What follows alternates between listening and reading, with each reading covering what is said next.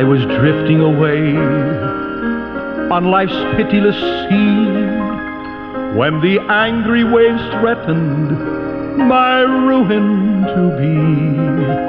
When away at my side there I dimly descried a stately old vessel, and loudly I cried,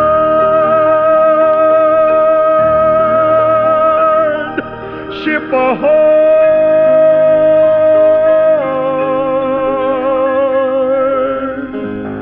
Ship ahoy!"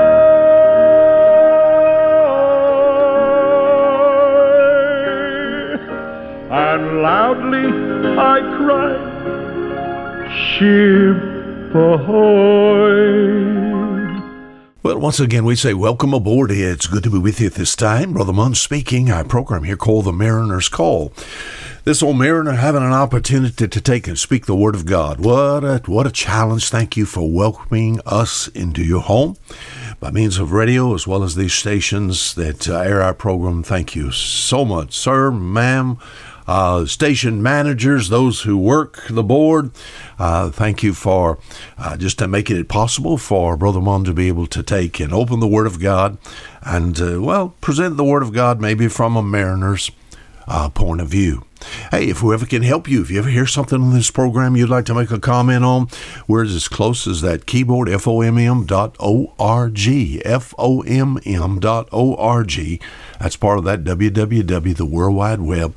That'll bring you to us here at Fishers of Men Ministries International. Very simple website, but good enough to where you can sort of leave us your tracks there. Tell us that you paid us a visit there. In the book of Luke, Luke chapter 23, something a little controversial here, and maybe that'll get the attention of some people. Maybe almost half asleep, or maybe driving down the road, and you better keep your eyes on the road and you better give attention to what you're doing there. But something a bit controversial. Have you ever heard of deathbed repentance? Have you heard of that? Is it possible to live a life of sin and get all the way to the end of your life and turn to God? What's your thoughts about that? Sow your wild oats. I'm going to sow my wild oats first, and when I get through, I'll turn to God. I've had people say, "I'm not ready yet." When I get good and ready, I'll take and try to give heed to something that you're trying to tell me, preacher. What about something like that? Say, what do you think, Brother Munn? Well, I think what I need to do is read some verses of Scripture here first. We have the account, Luke chapter 23. The nation of Israel has rejected their Messiah. Think about the Roman government has crucified him. He's hanging right in the middle of two thieves. And two thieves are just cursing, make the air blue. Just blasphemy, open blasphemy there. In the book of Matthew 27, Mark chapter 15, the companion account, they're casting on him with their teeth. They're both reviling him. But something happens to one of these thieves. And Luke records this for us. Luke chapter 23, verse 39, "And one of the malefactors which were hanged railed on him, saying, If thou be Christ, save thyself and us." All right, it said, "If thou be Christ." Steve, look it over. And it said, "If thou art." So he's an unbeliever, correct? Verse 40, "But the other answering rebuked him, saying, Dost not thou fear God, seeing thou art in the same condemnation? And we indeed justly, for we receive the due reward of our deeds, but this man hath done nothing amiss. And he said unto Jesus, Lord, remember me when thou comest into thy kingdom." What do we have here? We're here faced with something does happen to one of these men, but this man is most undeserving, as far as his condition is concerned, to receive any help from God. What can I say? He wasted his life in a criminal career. He spent all his money and his time and his health, his strength, and his opportunities on sin. He lived on the bounties of God and breathed God's air and ate God's food, yet there was no time for God, and now he's calling out to God at the end of his life. He's stolen from himself, his fellow man, and God. He was a thief, he's a robber, he's an outlaw. Somehow, some way, and we'll see if we can understand this a little better. today. He became a trophy of God's grace. What happened to this one man? Well, first of all, he saw his condition. Look at verse 40. It says, "But the other answering rebuked him, saying, Dost thou not fear God, seeing thou art in the same condemnation?" All right.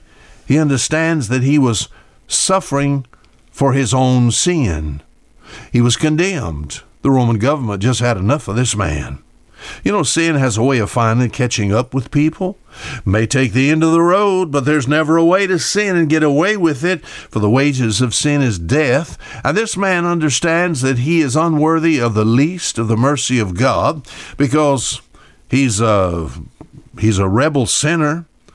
Probably, I don't know this for sure, but probably both of these thieves were Gentiles, outside of Christ, outside the covenant, hopelessly lost, now bound with the cords of their own sin, and they're helpless to save themselves. And this man's helpless to save himself.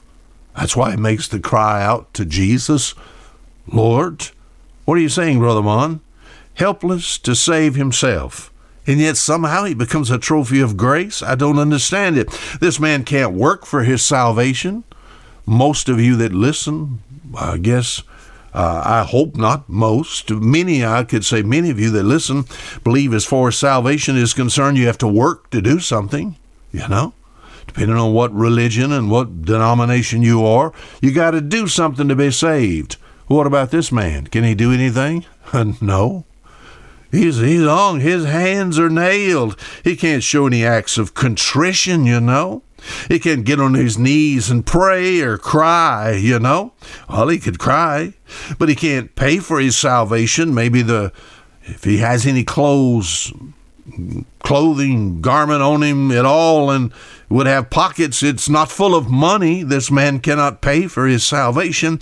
He can't take an ordinance. He can't observe a ceremony, you know. He can't join a religion. If he is to be saved, it's going to have to be 100% by the grace of God. There's nothing he can do.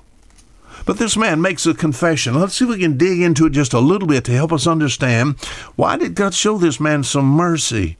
His confession, verse 40. "But the other answering rebuked him, saying, Dost not thou fear God, seeing thou art in the same condemnation?" What happened to this one thief? Somehow, the fear of God began to possess him.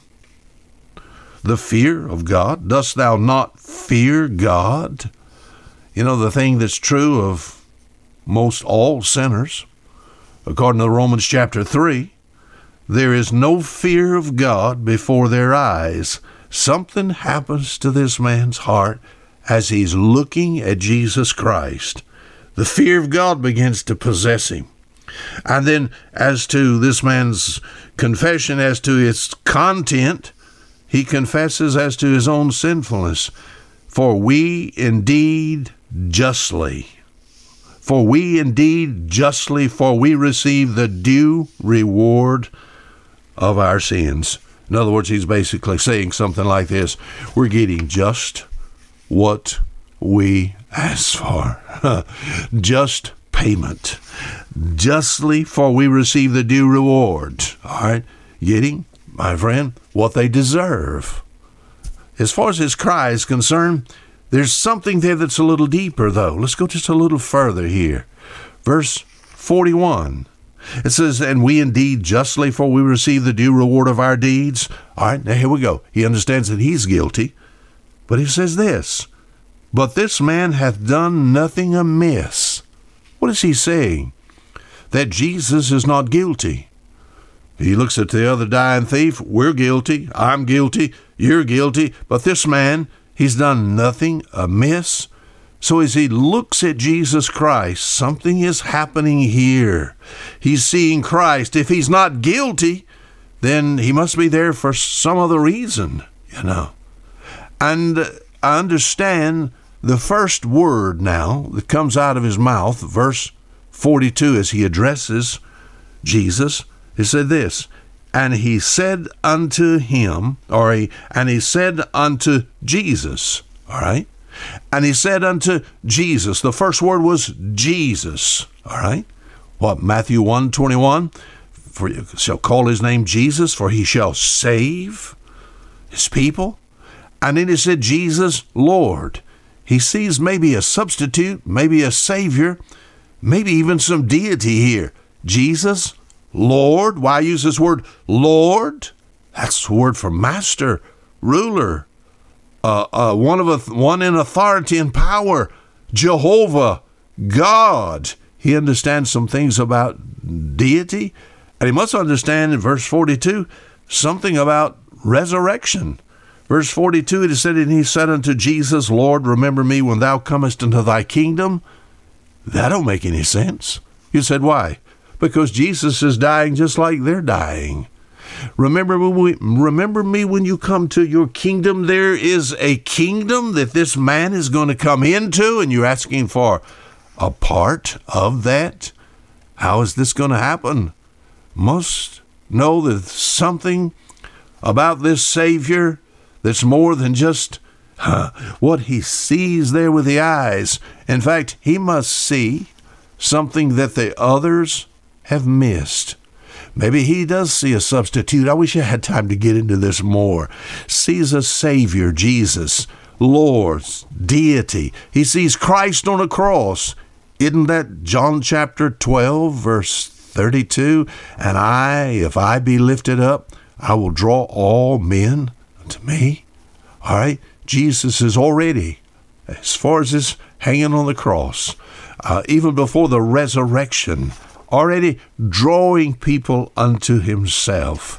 And this man not only understands his condition, his confession, and his cry, but he gets some comfort. What's the comfort that he had? And Jesus saith unto him, or said unto him, Verily I say unto thee, today shalt thou be with me in paradise. The comfort was, he's hearing something out of the mouth of the best promiser that has ever lived. Who is that? Jesus, a promise made. Not only the best promiser, but the best place. Thou shalt be with me in paradise, home of the soul. The best time. He said, today shalt thou be with me in paradise. And the best company. Today thou shalt be with me in paradise. Praise the Lord. Is there any help for somebody that gets to the end of their life? I don't know. The answer here before us is yes, it's possible. But I would have to say no, not probable. You said, what do you mean? Of all the places I read here in the New Testament of Christ doing something in a person's life to transform them, or the power of the gospel as we find, and we read further into the New Testament, I only find one dying thief. I wouldn't take a chance. As far as salvation is concerned, you know when salvation is for? 2 Corinthians chapter 6 and verse 2, the writer says, now is the accepted time. Now is the day of salvation, not in the future. You say, well, Brother Mon, I'm going to think about it when I get to I wouldn't take a chance on that. Do you know when you're going to die? Do you know the exact time of your death? How are you going to say, I'm going to call out and God's going to have, so you don't know that. You don't know that. So, Hebrews 3:7. Today, if you will hear his voice, today is the day of salvation. Amen. And if you're saved, you understand exactly what I'm talking about. Isn't it good that God could save a dying thief, saved to the utmost? Amen. To come unto God by him. But I tell you what, I wouldn't wait to the end of life, because I don't know when that is. I would trust Christ today. Now, have you done that? Have you trusted Christ to be your Savior? I'm not asking, do you believe? The devils believe. I'm asking, what are you trusting to get you to heaven? Jesus died for your sins according to the Scriptures. Raised. My friend, if you believe, thou shalt confess with thy mouth the Lord Jesus, and believe that God hath raised him from the dead, thou shalt be saved. Have you trusted Christ to be your Savior? Do so. Do so today. And you too can be a trophy of grace. Until next week, this is Fisher Munn saying goodbye.